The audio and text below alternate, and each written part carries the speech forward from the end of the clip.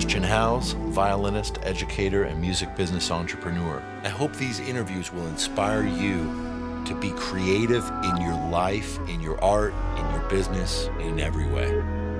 So without further ado, let's get to it.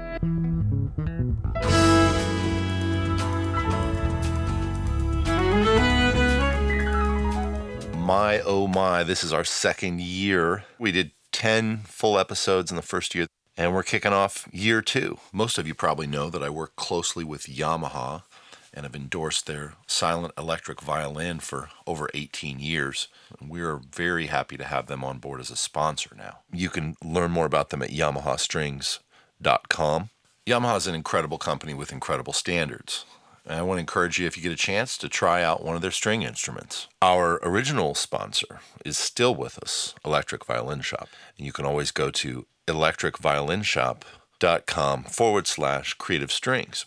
And what a perfect mix of sponsors, because you can go to Electric Violin Shop and you can call them and ask them about all the Yamaha gear that they have, in addition to all the other great gear that they have.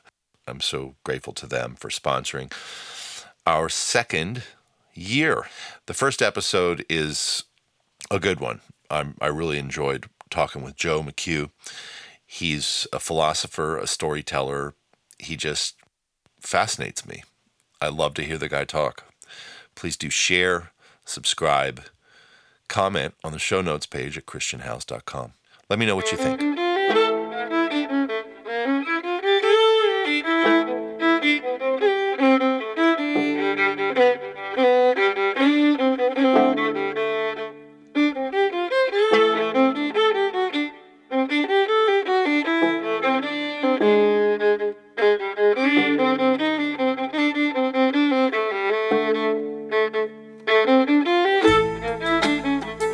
Mchugh, thank you so much, sir, for joining me today. I'm especially excited about this interview with you, and I know that you've done a lot and you continue to do a lot at the intersection of storytelling, philosophy, education, and old-time fiddle music. Would that be a fair description? Yeah, that's pretty accurate. And I like that idea of borderlands. In the natural world, I've always been fascinated by the fact, you have these different ecosystems like a pond, and then you have a field, and then you have the woods. Well, if I understand biology, what you have is you have the greatest number of species and the most activity in those interfaces between the pond and the field, and between the field and the woods. Out in the middle of the field or in the middle of the woods, you have a lot less diversity and a lot less activity. So there's something about borderlands that really fascinate me, and I think all storytelling in one way or another is dealing with borderlands. And the fiddle seems like an instrument to me, almost from the day I fell in love with it, as an instrument that sort of speaks of this borderland to another dimension, call it the spirit, call it the world of the unseen. And there's a great deal of lore that goes with that. So that's why I think I'm attracted to all those things. Oh, man, that's awesome. I love that you're using this Borderlands, because the Creative Strings podcast for me is kind of about Borderlands. For, the people that I'm attracting to this podcast are not just fiddle players. Hopefully, they're people that could be interested in violin music and string music, but they could just be musicians. They could be people that are interested in the arts of many kinds and business and just creativity in their lives and finding those intersections. And that's part of why I'm excited about having you on, because I wanted to talk about some of those intersections and your perspective on them. The first thing I wanted to start with is I'm intrigued about your insights as a storyteller and how those insights can be valuable to people like myself, musicians who are, performers, and how can we better connect with audiences by understanding storytelling. And I mean from a lot of different perspectives. As a musician, playing the violin, just the notes that we make and the inflections that we use, that tells a story in a musical sense. But I also want to know, how do I connect with my audience on stage in between songs, or in describing what I do to people, or in my marketing? I wonder if we could start with that, because I know that you have a lot of tips about how to tell stories. And I wonder what you think about that question. I see the word storytelling in a lot broader context than I think most people do. Again, it's a word, so people have certain associations with it. And I've been a traditional oral storyteller. You would think Mark Twain, Will Rogers kind of storytelling, because that's the style of storytelling that I fell in love with when I moved to West Virginia back in late 1960s and early 70s. And there were great storytellers. I mean, tall tale tellers and humorous tellers and great ghost stories. And I love that traditional folkloric kind of storytelling. But, we live in a world that is completely governed by storytelling. When you really look at it seriously or think about, what do you mean by telling a story? Whether you're talking about a courtroom attorney or you're talking about a politician, you're talking about a military commander, an advertiser, a religious person, a preacher, they're all storytelling. So what becomes interesting is, I think, to look at the medium that they're using to tell a story. And this is kind of Marshall McLuhan's idea, is that the medium might be doing more to impact how people think and react than the content of the story itself. So it's a big subject. It's a subject I'm absolutely fascinated with. But let's go back to the oral aspect of storytelling, because that's kind of the basic of all storytelling. That's the root from which it all grows. And it's very close to the musical experience. I mean, it's all about learning stories by ear, listening to sound. Probably the best metaphor I use for it, if you think of storytelling like painting, this is, I think, really probably the most helpful thing I could share with anyone. The first two connections or parallels are pretty easy to get, but the third one usually throws people. So the first is, what are your paints in storytelling? And that's your words. And, you might want to pick more interesting words. We're losing so many great words in our vocabulary, regional terms like galluses, meaning suspenders, kind of Nebraska term. Telling stories and thinking about the words that are used can really make those stories much more effective and much more engaging. The second is, what is the brush in storytelling? Well, that's your voice. That's your body. I'll even say as much as your gestures and the sound of your voice. That's your brush. But what is the canvas in storytelling? And when I ask that question, most people will say the audience. And I'll say, well, no, a painter's got an audience. What's the canvas itself? It's not your voice. What it is silence. That's your canvas. And if you can come to a place where you understand the meaning of that, you can tell a story to anyone, because the silence is what's doing most of the work. It's not you. A lot of theater people think of silence in something called the dramatic pause. So imagine they're having this dialogue and then they want this particular affect to occur. They will consciously put a moment of silence before they say the next thing. And that adds tension and so forth. But I think it's a kind of a misunderstood way of understanding the role of silence in storytelling, and I would say in music. That's why I think these are very, very parallel. It's all silence. And everything you do, whether playing a note on an instrument or telling a story, is laid upon this fabric or this canvas of silence. And that silence is very powerful. And you can see it. If people get nervous, if they have stage fright or whatever, they tend to talk more or try to fill the silence. They wouldn't lose their audience if they got quieter. It's kind of counterintuitive. This is beautiful.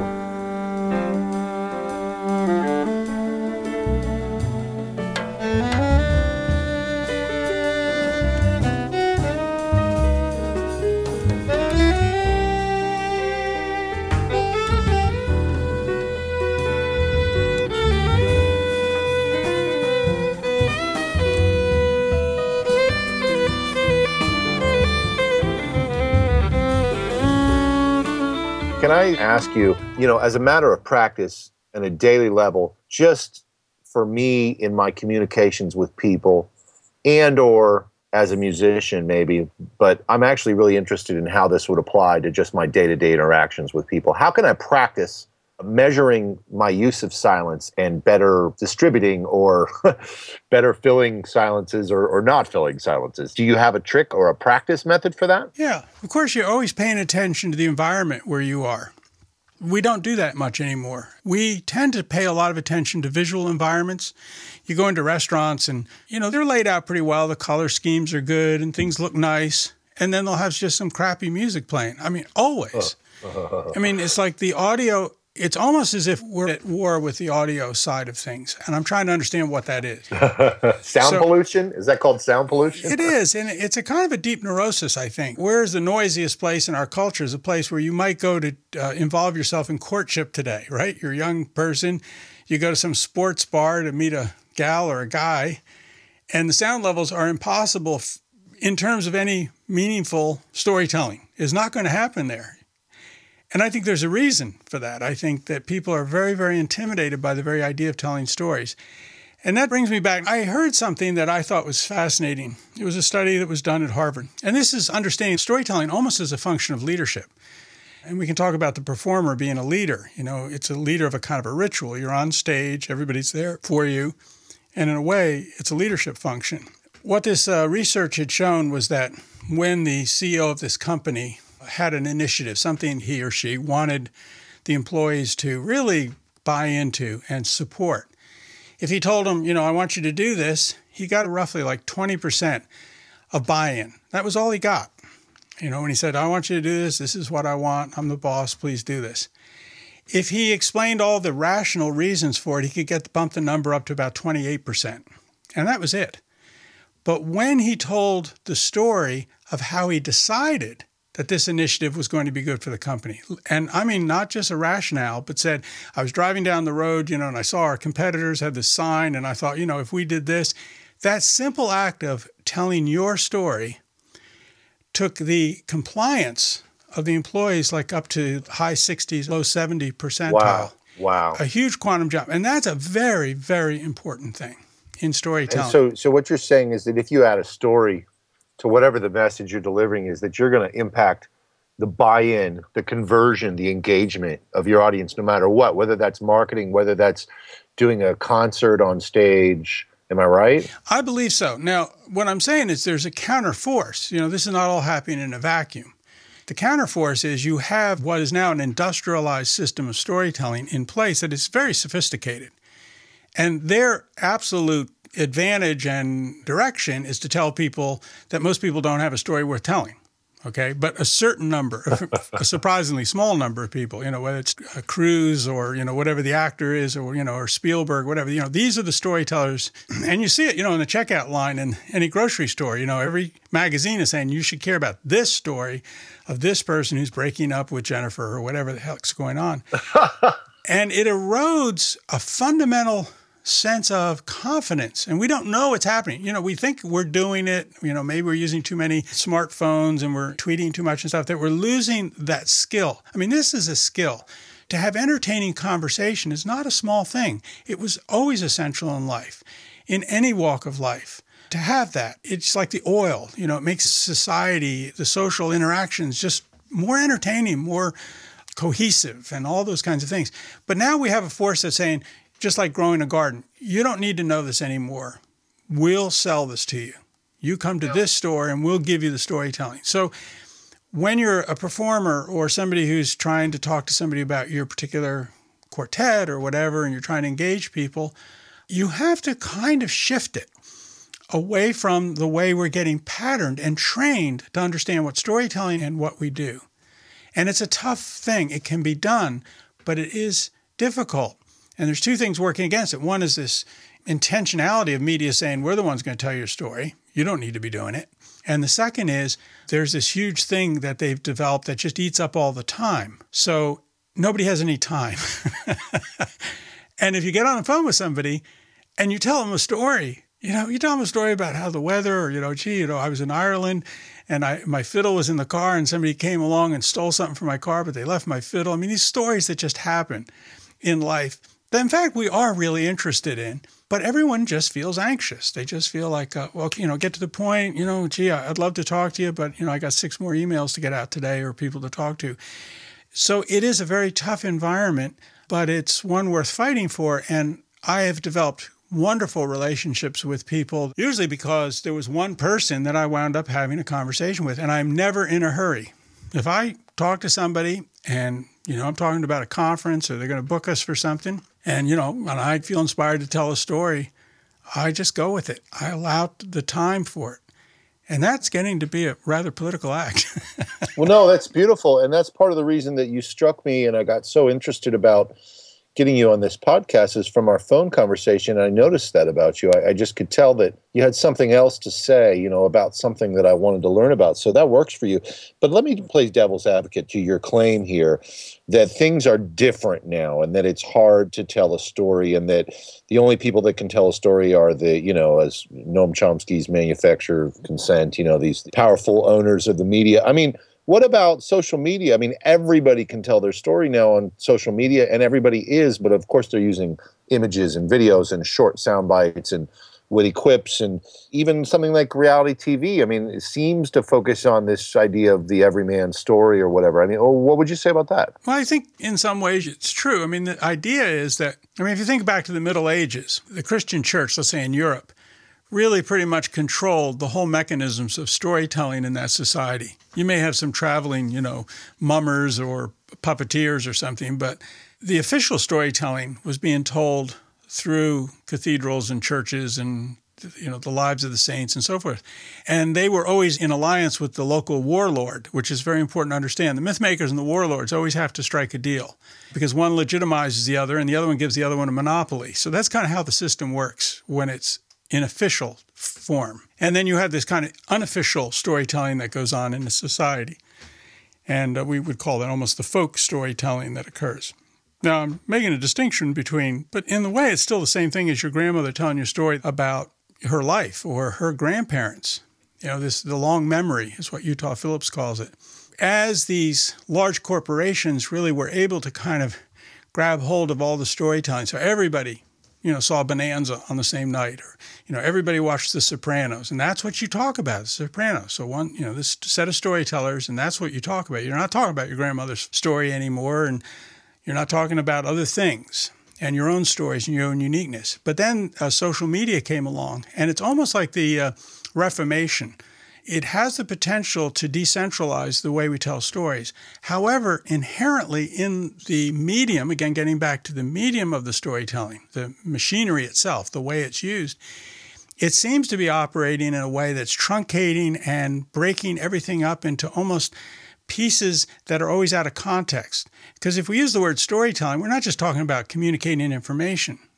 Storytelling means more than that. It means creating, almost touching a mythical shape to something, creating some meaning. And stories from Shakespeare, we know have kind of three acts, beginning, middle, and end, and there's a catharsis. And now what you're getting is stuff that's just flying at us, just these like ideas, just these things that are almost like unconnected to any context.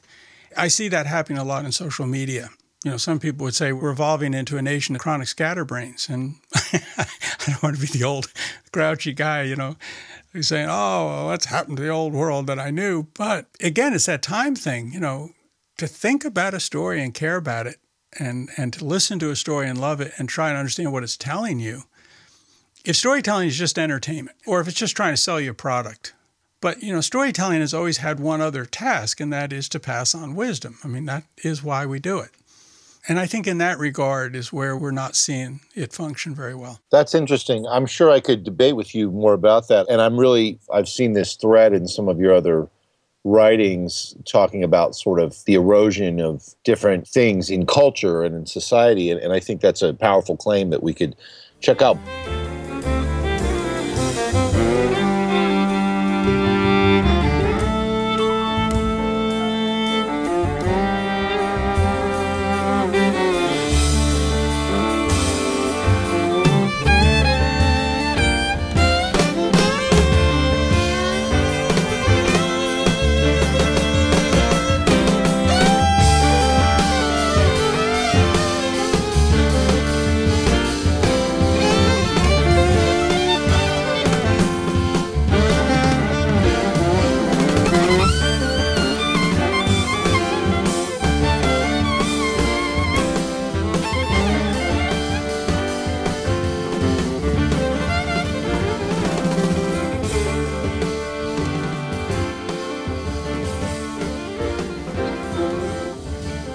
I want to go back to a practical focus for myself, frankly, selfishly, and also for our listeners. You mentioned that people had to almost pivot if they wanted to tell a story, that because of the pressures that face us, you've got to be skilled in order to weave a story in.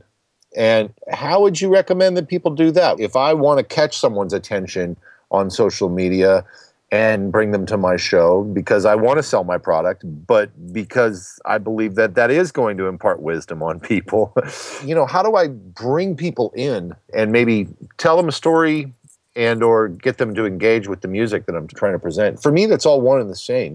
For us to be kind of empowered, as you said, to be able to tell our stories to people as artists like you and me. I mean, we work for ourselves and we have to connect with people somehow. We have to engage people with what we do to even have a chance for them to listen and for us to make a living. What do you think about that? This might be where I give the worst advice from some people's opinion, okay? I do have my own life to point to and say, well, it's worked for me. And I'm sort of at heart, and this is not something that I decided to be. It was when I was 18, somebody gave me this wonderful book called The Way of Mchugh, and it was this Chinese philosopher, Taoist philosopher, but the translation was done by Thomas Merton, the Christian mystic. It's an absolutely wonderful little book, and they're very, very short little, almost poems about different ways of understanding the world. And it's all about non-doing. In fact, what often is our enemy, we don't realize it, is our intentionality. We live in a culture, it's all about intentionality. Everything. You're going to sell something, you're going to figure out how to do it, and you're going to put the pieces together. And at some point, at some real level, it's an exhausting exercise because what you have to do is you have to bring everything up to the conscious plane. You have to manage mailing lists. You have to know who you're calling. You have to do this. And really, the only people that are responding to you are often the people you're giving a lot of energy to. You almost have to generate it by your enthusiasm and focus on them. And you may make some headway, but almost from a spiritual point of view, it's an exhausting exercise. And it's getting more exhausting as we go along. Now, again, I don't want to sound this old crank. I don't like the modern age, but we are taking these things and moving them up to the conscious plane all the time. We're mining huge amounts of data. I mean, what's everybody worried about? All the data is being stolen. Well, somebody is stealing it, and then somebody's got to do something with it, and then they got to come back and use it to somehow sell me something on Google, right? It's kind of a collective madness, but from my point of view. Now, if you only believe, you're the only thing going, then that's what you do because you're the only thing going, right? But I've been telling folk tales for so many years that I believe them now. This is a vocational hazard. I believe that there are other forces. I really do. And I'm not here to say it's, Christian or Buddha or, Christian, any of that stuff. I don't know. I'm sort of more involved with the folklore of it. But my life has become a series of almost accidental things, chance meetings, serendipity. And the more I trust that and say, I don't have to carry this load all myself, okay? I have to do things, if somebody asks me, I should have something on an internet where they can look at it and they can understand what I'm about and why they would hire me or not. But I'm just keep dialing back that intentionality. And when you do, you get more surprised. And I think musicians particularly understand this because if we put this into a real language of what the musical experience is or the artistic experience, it inherently carries this idea of some kind of revelation. Something happens when you're playing. The people I've been interviewing for my radio show about the violin, I keep coming to this. I mean, I'm not leading people. They just wind up taking me there at some point in the interview. And they talk about humility and they talk about getting out of the way of something that's coming through them in the music. And that's why they do it. If they can make a living at it, they're thrilled. And if they didn't make a living at it, they'd still probably do it because they don't know what else to do. That's what we have to remember, that human beings are engaged in this exercise called life. And I think there are other forces, whether it's our ancestors. I sometimes will play a fiddle tune and I'll feel Melvin Wine, this old fiddler I knew from back in the 70s who I learned that tune from. He's long gone. And I could be playing at 3 o'clock in the morning on a meadow with a bunch of people, and I don't know, it sure seems like he's right there suddenly. And, people could just dismiss that as romantic, notions. But to me, it makes the world so much more interesting. And then you feel like, okay, I just tell people what I've got going on, and I tell them my real story. I don't worry about how it sounds to them. I just try to find to be more authentic will in the long run work. But that's what I think. That's amazing. I mean, that is one of the biggest touches I can think of. And it takes me back to, obviously one of the first things people are going to say to that is, oh, you're just saying don't do anything. You're saying just relax and let stuff happen, which flies in the face of a lot of conventional wisdom. And, a lot of the marketing blogs that I follow, although you did end up with something that is on par, which is this idea of being authentic and sharing who you really are. If you want to draw people in, be real, provide some substance to people, show people who you are, show them your human face. That's why using video or, sharing portions of your life that are more human, are going to make people like, know, and trust you more, and therefore want to buy what you're selling. But I love what you said. At the same time, you're going the opposite direction. You're saying take intentionality out of it and just slow down and let things happen. I think it's beautiful. I think you could really sell that, Joe. Yeah, there you go. I could sell that.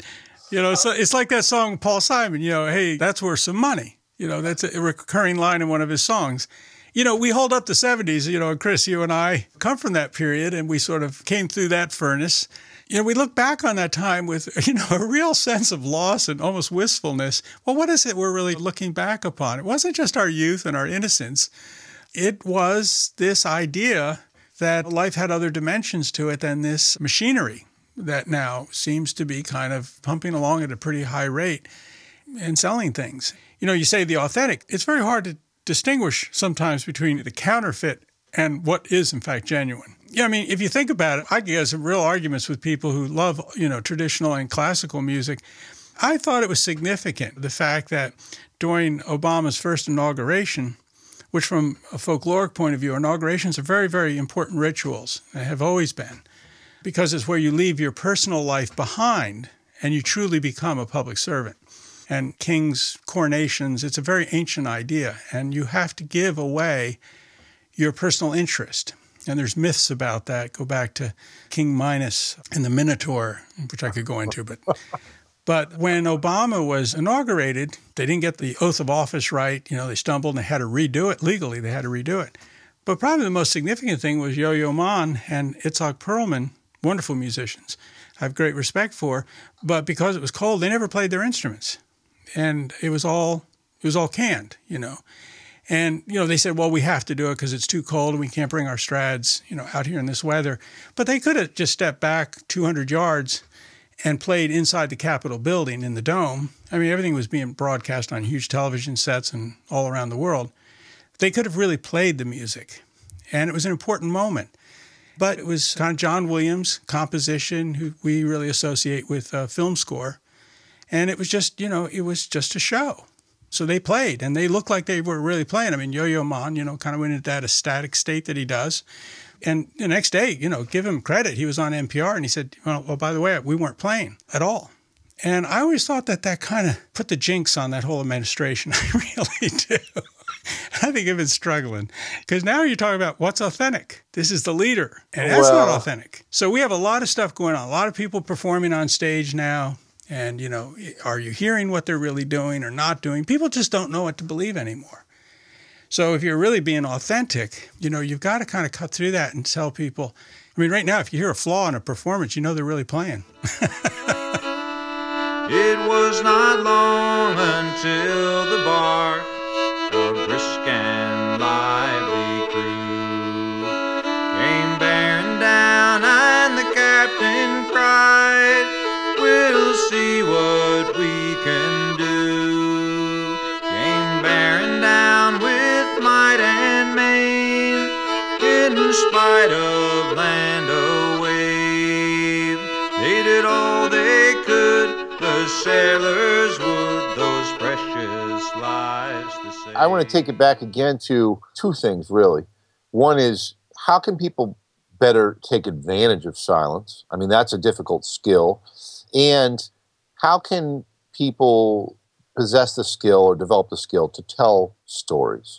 Well, it was great what you just said with silence. So let's think about silence, let's think about time, and let's think about stories. And there's a lot of folklore about this, the fairies, people learning fiddle tunes from the fairies in Ireland, under certain circumstances.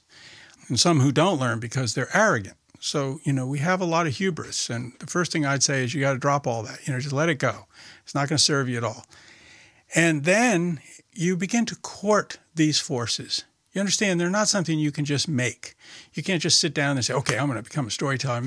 It's like you're courting this, almost like taming a wild animal. You're asking it to come in and spend time with you and then allow it to begin to bring stories into your life. And then you're just recounting the stories. I'm not kidding. Things start to happen to you, coincidences, and suddenly your conversation becomes much more interesting, things that happen. Same thing with time. You have to be friends with time. You can't be fighting it. We have Mother Earth and we have Father Time, right? Mythologically speaking. And we're like a bunch of teenagers. We're all pissed off at Dad. He won't give us the car keys. We don't allow for time, and we don't trust that something else can come into the mix in the middle of live performance.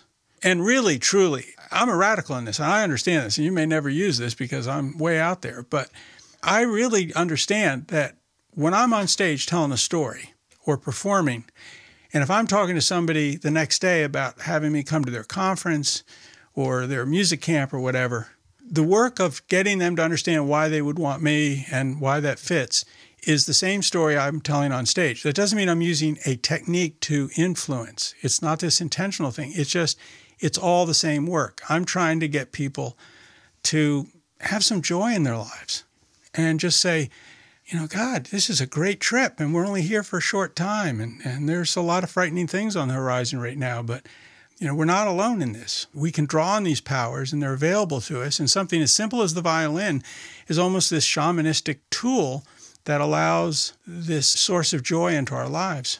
And that's why I particularly like the folklore, because so many people that were fiddlers had very, very difficult lives. They came up through the Depression where people dying of starvation in Kentucky, and yet they were still playing the fiddle and playing these joyful tunes. It's something really basic in the human psyche to do this. And so I guess I'm not the person to talk to about, the next hot business book. No, but you are the person to talk to about the art of storytelling. Well, and so what is the art of storytelling? I mean, what are some basic things people can do to tell stories or to practice telling their story? I mean, you gave us some great ideas. You said drop your hubris, and I took it to mean that you were saying kind of embrace the silence and give it time. Don't be in a rush, right? Right. And you said kind of that's like waiting or courting, and not just waiting, but kind of courting, Right. the forces to bring the stories out of you. Okay, I get that. On a basic level, because you talked about the boss earlier, that if he told the story about, how he was motivated, something that happened to him, people often, they start stories from a low point and how they had this cathartic moment. Are there any formulae like that you can offer? Oh, that's a good question. Some people do tell stories better than other people, just like some people really do play the violin better than other people. I've been playing for 30 years, and I have great enjoyment in what I play, and I can play fairly solid in what I do. But, I can't come anywhere near Darrell Anger or people that I respect and who have just loads of skill, probably, yourself. I just don't have that. So some people really do have more of a knack for telling stories. In your family, you look around and you almost can immediately identify the person who has that flair, right? So in one way, you got to be pretty honest with yourself and say, well, maybe, I'm not going to be this great storyteller. I don't have that flair. However, I still love stories, and stories are probably the best way for me to communicate who I am and what I care about. Well, at that point, you have to, I think, realize that a lot of times for one thing to happen, something else has to stop. It's the old idea of, what was it, Michelangelo, everything I carved away wasn't the elephant, it wasn't David or whatever. I don't know where that, but the idea is that, all the carving you're doing is carving away what isn't what you're trying to get to. And we're in an age right now where we have so many opportunities, to do this and that and the other thing. And they seem like they're going to make us more creative. I would argue the fact that they're probably working against our real creativity, because creativity often comes through limits. I know I'm rambling, but let me give you an example. I bought a farm years ago from this guy, and he was a school teacher. He was a great guy, and he had this 40-acre farm in western Pennsylvania.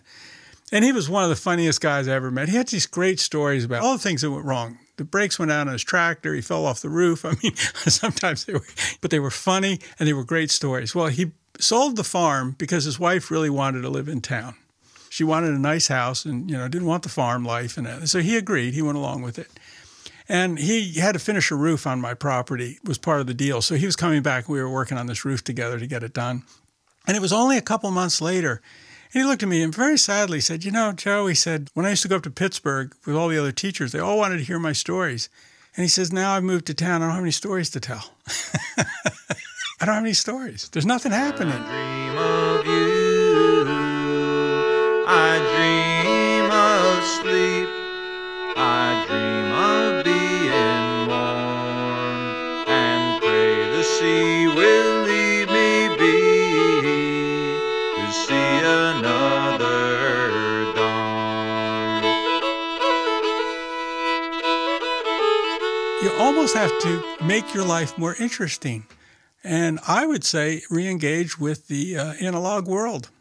There's less and less people in it. So it's where stories are. And you get these little anecdotes. The point is, it doesn't have to make sense to what you're going to talk to the guy about. It's creating the context, the human context. We were in West Virginia at a festival, and we stayed up really late. This is Clifftop Music Festival, and it was about 3 o'clock in the morning. We're driving back through the most remote area of West Virginia in a rental car, and we're real tired. And suddenly we hear this thump, thump, thump, thump, thump, thump, thump, thump, thump, and it's really loud. It sounds like the whole tire's coming apart. And we don't have flashlights. It's a rental car. We didn't even know how to get the trunk open. I mean, we're in the middle of nowhere. I get out, I look around. I can't even see what's going on.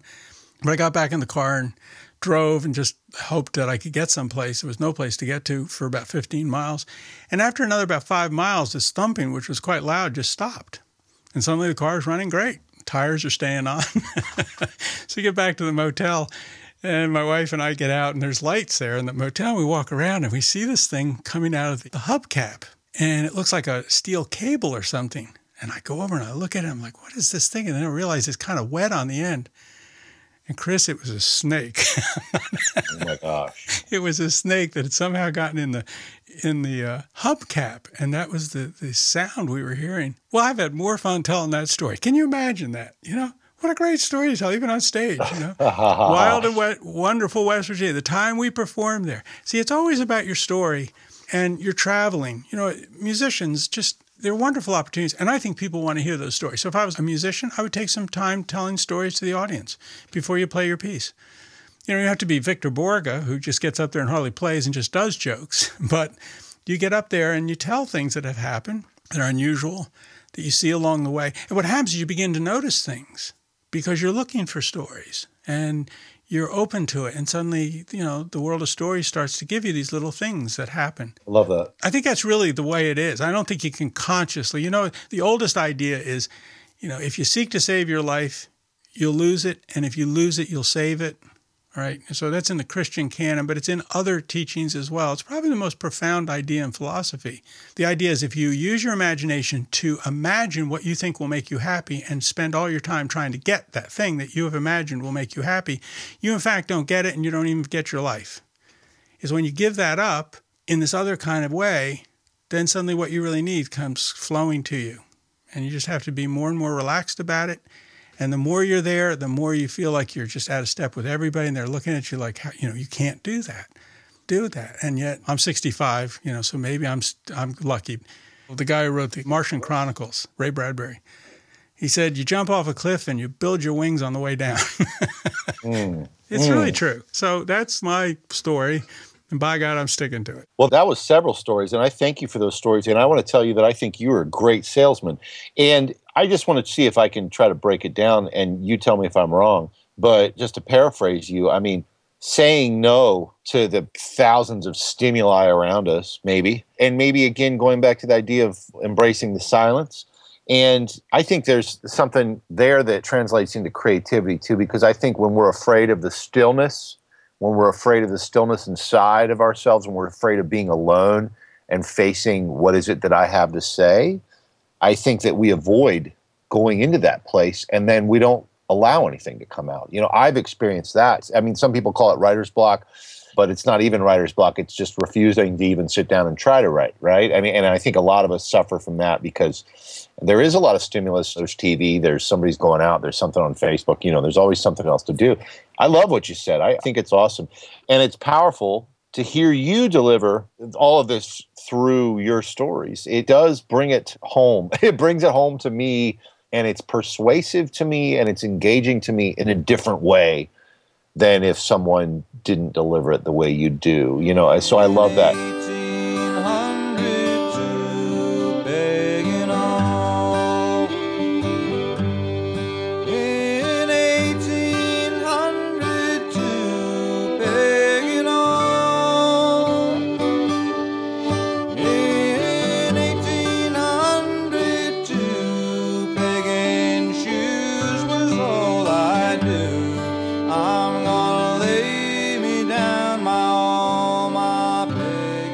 I want to see if I can pivot a little bit, because there's some other things that you had mentioned that I've seen that I want to get into. I'm sure you'll connect them somehow, if that's okay. I want to take head on, and I want to be a little bit devil's advocate about why the violin is special. I mean, you said that the violin is this kind of connector to spirit, for people. And so my question is that because of its role as a subject in folklore, or does it have something to do with just the sound of the violin or the shape of it? Because I'm suspicious of the idea that the violin would be any different than any other sonic tool, any other instrument. But I could see if it was a part of stories or history, that it would have some archetypal place in our collective consciousness. I mean, what would you say about all that? Well, you just made me think of a story I would have never thought to tell, but a friend, yeah. Go ahead, please. Okay. A friend of mine was an assistant principal of this tiny little high school in West Virginia. I mean, really a tiny high school, I think like 125 kids. And it was way down in the coal mining area of southern West Virginia. And so every kid that had any weight at all was on the football team. Football's a big deal. And so they would have these football games. And when they were home games, they had this field and, something of a stadium. These didn't have a lot of money. But he was in charge of the parking. So he would get these rather small kids, right? Little kids, high school age. And he would send them out there and say, you're going to park this area and you park this area. Well, these guys had come along, these coal miners and their families and these big four-wheel drive, trucks, big tires. And they see the stadiums over there and some little kids saying, park over here. And they're like, no, I'm not going to park there. That's where the stadium is. They just drive right by them. And then, of course, at the end of the game, it was a nightmare trying to get everybody out of the fields. And he just didn't know how to solve the problem. And then one day, this kid on his own shows up with one of those big policeman flashlights, the big black one. And it's middle of the day. He doesn't have it on. It's middle of the day, But he's standing in his section with that thing. And every time a truck comes in, he motions with the flashlight. And every truck turns and goes right down and parks right where he tells them. And this friend of mine, Don Page, he said, I understood it. That was the badge of authority. It was the scepter. It is something fundamental in the psyche of the human species from day one. And he gave all the rest of the kids these flashlights. Middle of the day, they never had them turned on. And he never had a problem with parking after that. He solved his problem. And there's something about the fiddle and the fiddle bow that really does speak to the magic wand. It's a continuous sound. It's not a plucked sound. And it's not this, you're blowing the sound. You're pulling the sound out with this long bow. You're moving that bow, and there's something going on visually as well as the sound, which of course is very close to the human voice. In fact, it's a little higher than the human voice, I would think. I would think the viola or the cello is a little closer to the range of most human voices. But there's something ethereal in the sound of the violin, in the pitch, in the fact that you can play completely in tune, okay? You can slide into being absolutely in tune, which you can on a fretted instrument. So that kind of rules them out in piano, where you have these confiscated scales. So you can truly move into these particularly keys, modals and minor keys, and do some things there that just set up a resonance within these places in our psyche, our soul, I don't know what to call it, those places that are not necessarily always out all in the sunlight, right? They can call on those deeper places. And at the same time, that magic wand is generating rhythm. So not only is it generating sound, it's generating rhythm. And that is a very seductive energy. Very, old idea of the fiddler, being sort of the seducer of women. You get women dancing and men, and think of the harvest dance. A lot of courtship going on in those things. That's why the priests, or the ministers weren't so crazy about what was going on with the fiddle. So the fiddle's always had this association, unlike any other instrument. Now, is it warranted? Is it true? There's something about it. It's also so small, so it travels. So it has that idea of the traveler, the idea of Zeus coming to your door as a beggar, but he's got a fiddle under his arm, or he's a gypsy, or he's one of they call the travelers in Ireland. They were often the people who would bring these violins into a community, and that was a moment of enchantment. Other instruments didn't do the same thing. So those are kind of the factors I think about it. And also you have all this other lore about Stradivari and Guarneri and so forth, and you have this idea of the violin being found in the most unlooked for places. That is such a common story. It's found in an attic. It's found at a flea market. Somebody stumbles on it. Well, that's almost, if you look at Christian mythology, it's the same idea. The thing that is most valuable is found in the place least expected. That's a very ancient folkloric idea. So the fiddle plays into all these deep mythic symbols about the condition that we're in the world. That said, a friend of mine said one time, he said, you can take a banjo, and no matter how bad you feel, you pick up a banjo and you plunk away on the banjo, you're going to feel better. He said, but don't pick up a fiddle when you're not feeling good. He said, you go off and kill yourself. Now that is interesting. Yeah. What I took from that was that part of the reason it connects us to spirit in some way is because of its place in storytelling, in history.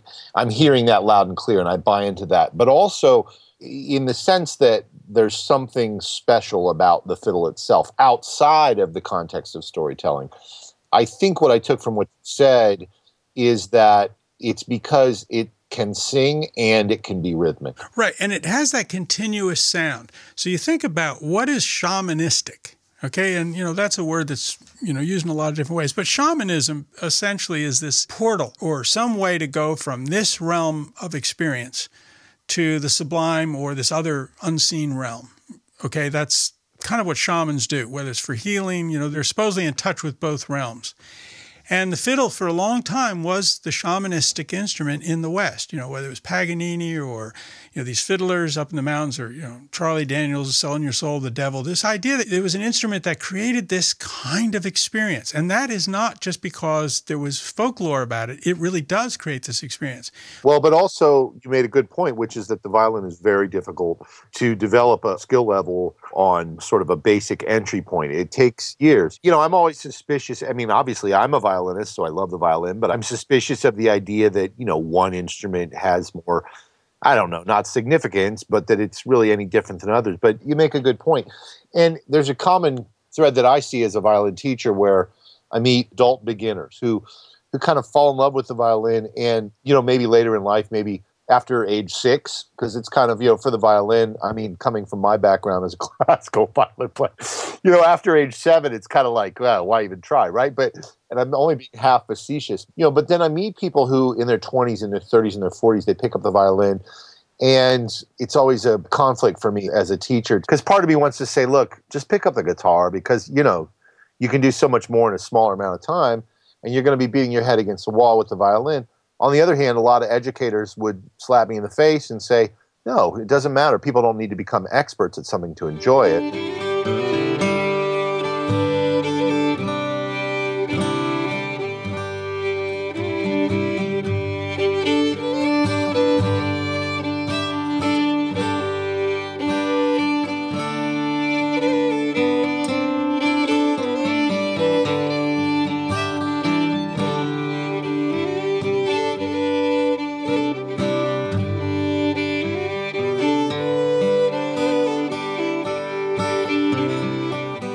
That brings me to something you mentioned, which was that in your early 20s, you fell in love with the fiddle. So I assume you were an adult, a late bloomer, a late learner, whatever. Right. Do you want to talk about why the violin, as you say, saved your life? Or? Well, I said that in an email to you, and it's really true. Most of my childhood was spent in Paterson, New Jersey. And if anyone knows that city, especially in the 60s and even the late 50s, it was in serious decline as an urban center. My father had died when I was very young, and my mother was a school teacher. So, I didn't really have a father, and times were just pretty crazy there. So in the late 60s, I was fooling around with a lot of stuff and trying to, figure out what I was going to do in the world. And I had friends of mine that were getting in trouble and getting addicted to heroin and things like that. I didn't go down that road, but I could have, I guess, at some point. I was certainly, experimenting with psychedelics and smoking marijuana, and that's what was going on. But somehow I got it in my head from kind of coincidence or guidance, who knows, that, buying a farm was like a cool idea. My family had where did this guy get this idea? But, Canned Heat was saying, going up the country, and Neil Young, some people were singing about this idea, the Goose Creek Symphony. I remember them. And so, they were sort of holding up this almost mythic idea of living on a farm, would solve a lot of problems. And it worked for me. So I traveled across the country in a school bus. I was selling leather goods out of the school bus. And eventually I fetched up in the hills of West Virginia after going to California and back. And I bought this 80-acre farm for $6,000 from my modest earnings from my leather business and a loan from the bank. And it had a house and 3 barns. I mean, it was remarkable. And you could get into it year round. It was a dirt road, but it was passable. And suddenly I'm farming. I didn't know a first thing about farming.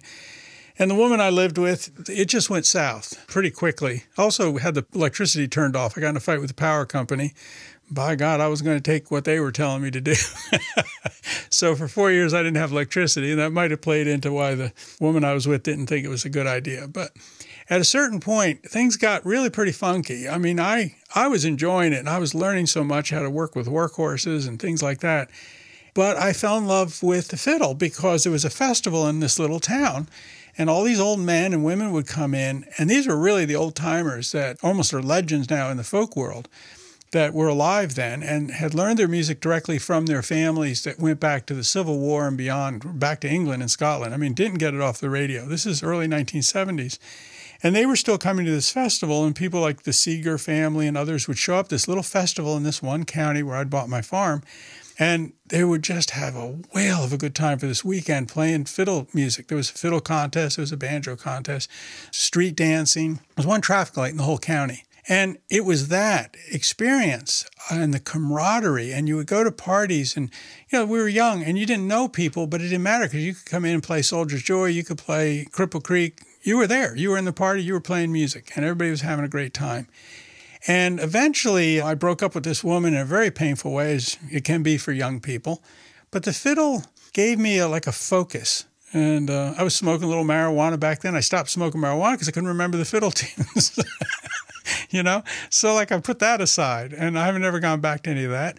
And it just kind of helped me get my life sort of going in a direction that has been, in fact, a very, very satisfying life and full of adventures. And eventually I even went to Scotland for a year. And at first I thought I was only there for 6 weeks, and I met this old fiddle teacher who was highly regarded. And he said if I would stay for a year, he would teach me for free how to play Scottish fiddling. And I suddenly said, well, I don't know how I can do this. And he said, well, I've got a house I'll let you have. You work on my farm. That'll be your rent. So for a year I lived in Scotland. So the fiddle has been a magical carpet or something for me. So maybe that's why I have this association with it as being something that has in it the ability to guide us in our lives. And I see this happening. There's a lot of young people playing music right now in the folk world. See, I think the classical world is a different animal in a lot of ways, and I don't know what it's like. I know there's a lot of pressure to play well. And, when you finally move into the area where you're auditioning and things, it's extremely stressful and, very, very defined world. But you go to Clifftop, West Virginia, and there's 500 people there that spend a whole week just playing fiddle tunes and banjo tunes and have a little competition. But they're just hanging out with their friends and camping. And there's so many young people coming to that music, and they're all coming to it. Well, a lot of them had Suzuki, so it turns out they're marvelous players. But they're playing the folk music, and it's because of the social setting. Being up at midnight in a square dance with a really hot band like Foghorn, just putting the rhythm down, And that you play jazz, and your own journey is a story that I'm very interested in. I'm doing all the talking here, and I think that, how did the fiddle in your life, how important was the violin as a kind of a central thing that you followed through difficulties or questions you had about your own coming of age? No, it's certainly, and this interview is about you, so I don't want to go too deep into my own life. The story I'll tell in answer to that question, Joe, is that as a father of 2 children, when my daughter was born, I was thinking about whether or not I wanted her to play the violin, and I was conflicted about it. But ultimately, I decided that I wanted her to study the violin, and the reason was because I thought, later on, it's possible that my daughter might say, why didn't you ever teach me the violin? And I thought, it's the one thing that I know best. And if I don't pass it on, maybe I would regret that, And that was the reason that I decided to start my daughter with Suzuki violin when she was 3. And my son started when he was 3. And my daughter now is 18.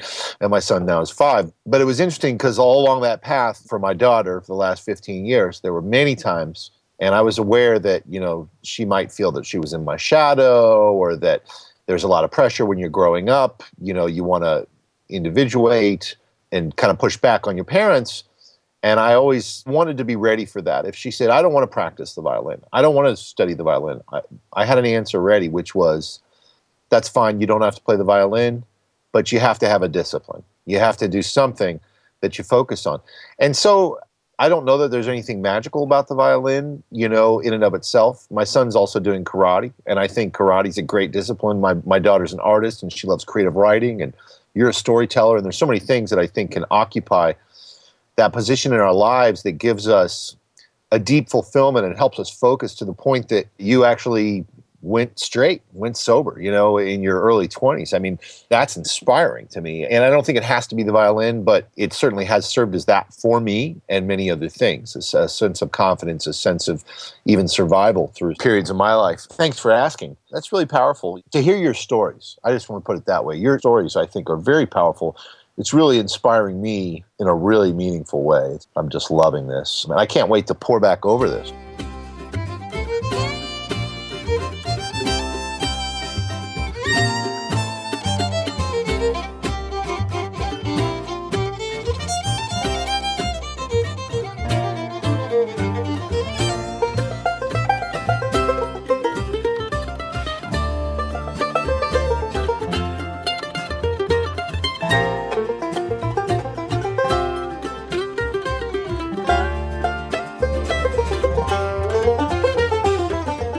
Pivot again, this idea of what you do and what many, one of my favorites is Bruce Molsky. When I see somebody like Bruce perform, and I know that you do this too, there's a song and then there's a story, and then there's a song and there's a story. I'd like for you to talk about that process, of telling a story and then playing a fiddle tune. And I wonder, because people have advised me before, I've read at least advice before, that you should only talk a little bit, when you perform. And people don't want to hear you talk all the time. Just play the music, introduce the musicians, and, maybe talk once in the beginning and once in the end.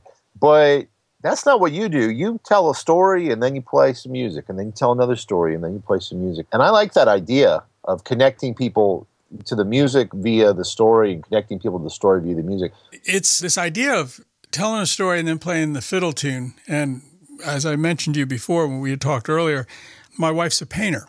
She plays banjo too, so we play together. But she has these paintings which are all inspired by the titles of fiddle tunes. And fiddle tunes have these wonderful evocative titles: Soapsuds Over the Fence, Billy in the Low Ground, Fire on the Mountain.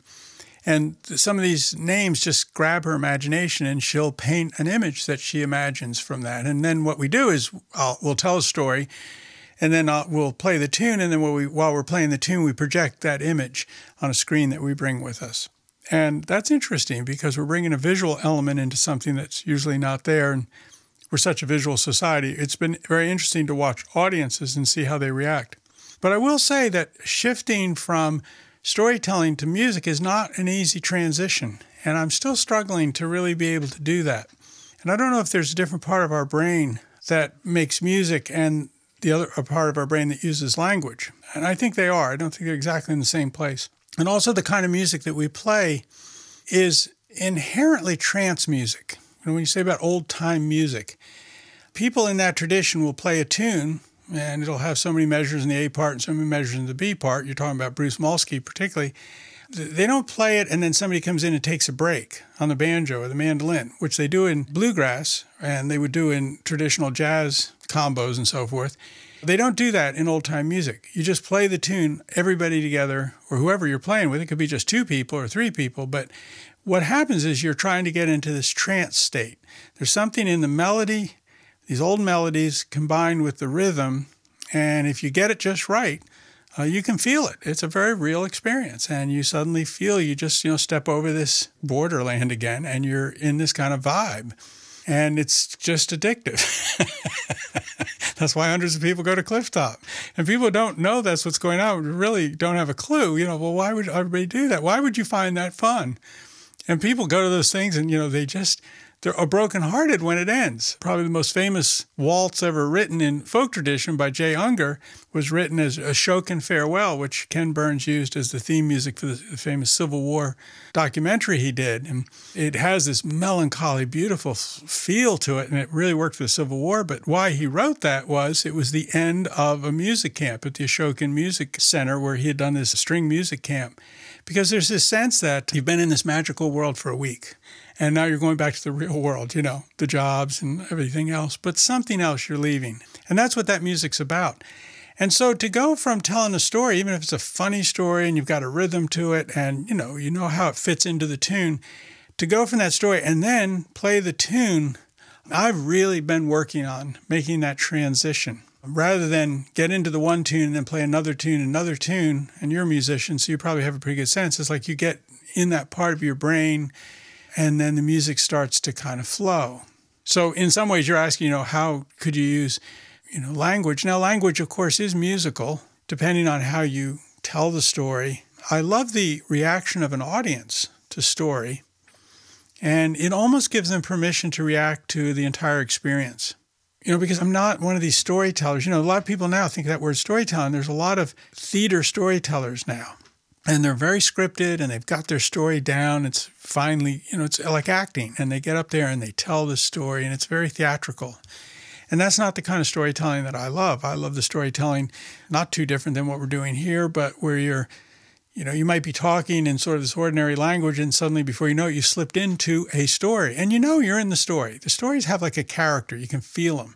There's an energy, and then you're telling about this story, and then you kind of come out of it. It's almost like going into dream time.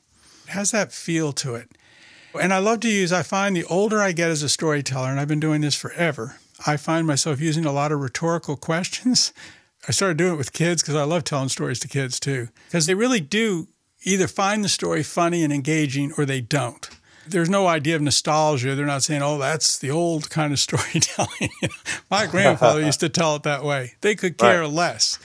And I love it because the old stories work. I'm talking about up to 12-year-old, 13-year-olds. You go into these schools, and you would think with Harry Potter and these production things in the movies and all the whiz-bang and everything else, you'd think, oh, my God, I'm going to get up there and tell a story about Jack goes up the hill and kills a giant, and there's not much more going on than that.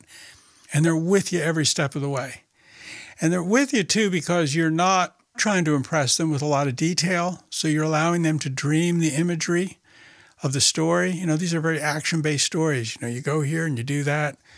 And I find myself doing these rhetorical questions. You know what it's like at night when you see that light come under the door, and there's something about that just people go, yeah. And you're giving them permission to remember something. It's like we've forgotten. We're in a spell. You always say storytelling is like spinning a spell. I think it's almost like deconstructing a spell that we're in and kind of reminding us of something. It is so delightful. So I thoroughly love it. But then people go, okay, now play the tune. Right? And of course, I made a big deal about the tune, so I want to play the tune well. I like to comport myself well, as Laurie Lewis says on the fiddle. And I have to kind of make this shift. And Paula has to do it with me simultaneously. So we have to hit the same rhythm, kind of be at the same place, our heartbeats, and then try to get to that trance state. Because there's not a lot of virtuosity in what we do. Playing in tune and we're playing nice notes, but it's simple. It's not complicated music. So we're not impressing anybody with our skill, but hopefully with our affection for what we're doing is what's really coming through the melodies. And I don't think people in the audience are looking to find, they're not sitting back judgmental and saying, well, this is not Mark O'Connor. This is something else. And that's why we call ourselves, I've only started recently calling ourselves this. We were at a festival and I was kind of going on with our tunes and talked to somebody later and they said, God, listening to you guys, I just felt like I was back in this other time. And I've always used the word old time for the music that we play, like Bruce Molsky, old time music. And always just like, well, it's old time, it's old fashioned. And then I was talking to Daryl Anger about it one day and I realized, I said, wait a minute, it's old time. It's a different kind of time than the time we're in now. And that's really what this is about. And so that's when we started calling ourselves, my wife and I, the time travelers, because we felt like, we were using the fiddle and the banjo and this little story to really kind of transport people into another place. Not just, knowledge of what happened, but, those moments where you just feel like you're not in this world right now, which is a great world, but, you're back in this other time, which is ancient. Think of human history. What we're doing now is just a moment in time compared to, the millions of years that we've been sitting around telling stories and banging on something to make music. So I'm probably getting off base here, but next time I'll interview you for my radio series and you can just go on to your heart's content. And what is the name of your radio series and where can people find out more about you? Well, the radio series is called Rosin the Bow, which is Rosin. the bow, B-O-W, just like rosin in the bow, .org. So we'll have these shows eventually, and not too long, will become available on the website where you can download them. And they're going to start going up on public radio stations around the country. They're hour-long shows, mostly just one interview with one person, and then some of their music. And also, joemchugh.info. My name's Mchugh, so joemchugh.info. More what I do, public speaking and that kind of thing. And then Calling Crane, like the bird, callingcrane.com is where my books are and my wife's paintings and things like that. Absolute pleasure, inspiration. Thank you so much. Oh, Chris, yeah, it's late there for you. It's been a pleasure. We'll talk to you again sometime.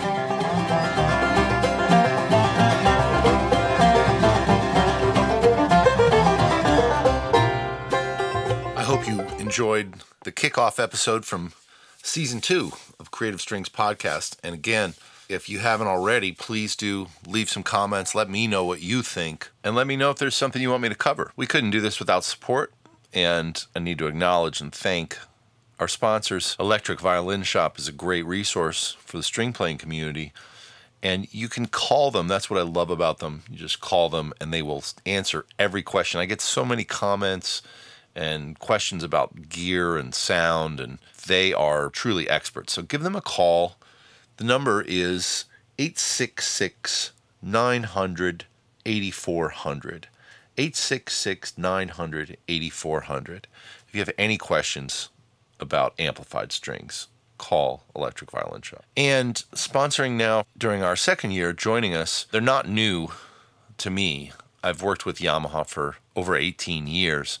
They're like family, really. I could actually go on and on about all the reasons why I believe in the Yamaha brand, the integrity of their products, their guarantees of service, and the warranties you get with their instruments, just the whole idea of the quality behind what they do, and especially watching them over the last 18 years, how they've worked and worked and worked to continually improve their products. And I know that they're very, very serious players in our community, the string world, that is. So thanks to our sponsors. I'm looking forward to having a great second full season of Creative Strings Podcast, and I'll see you next time.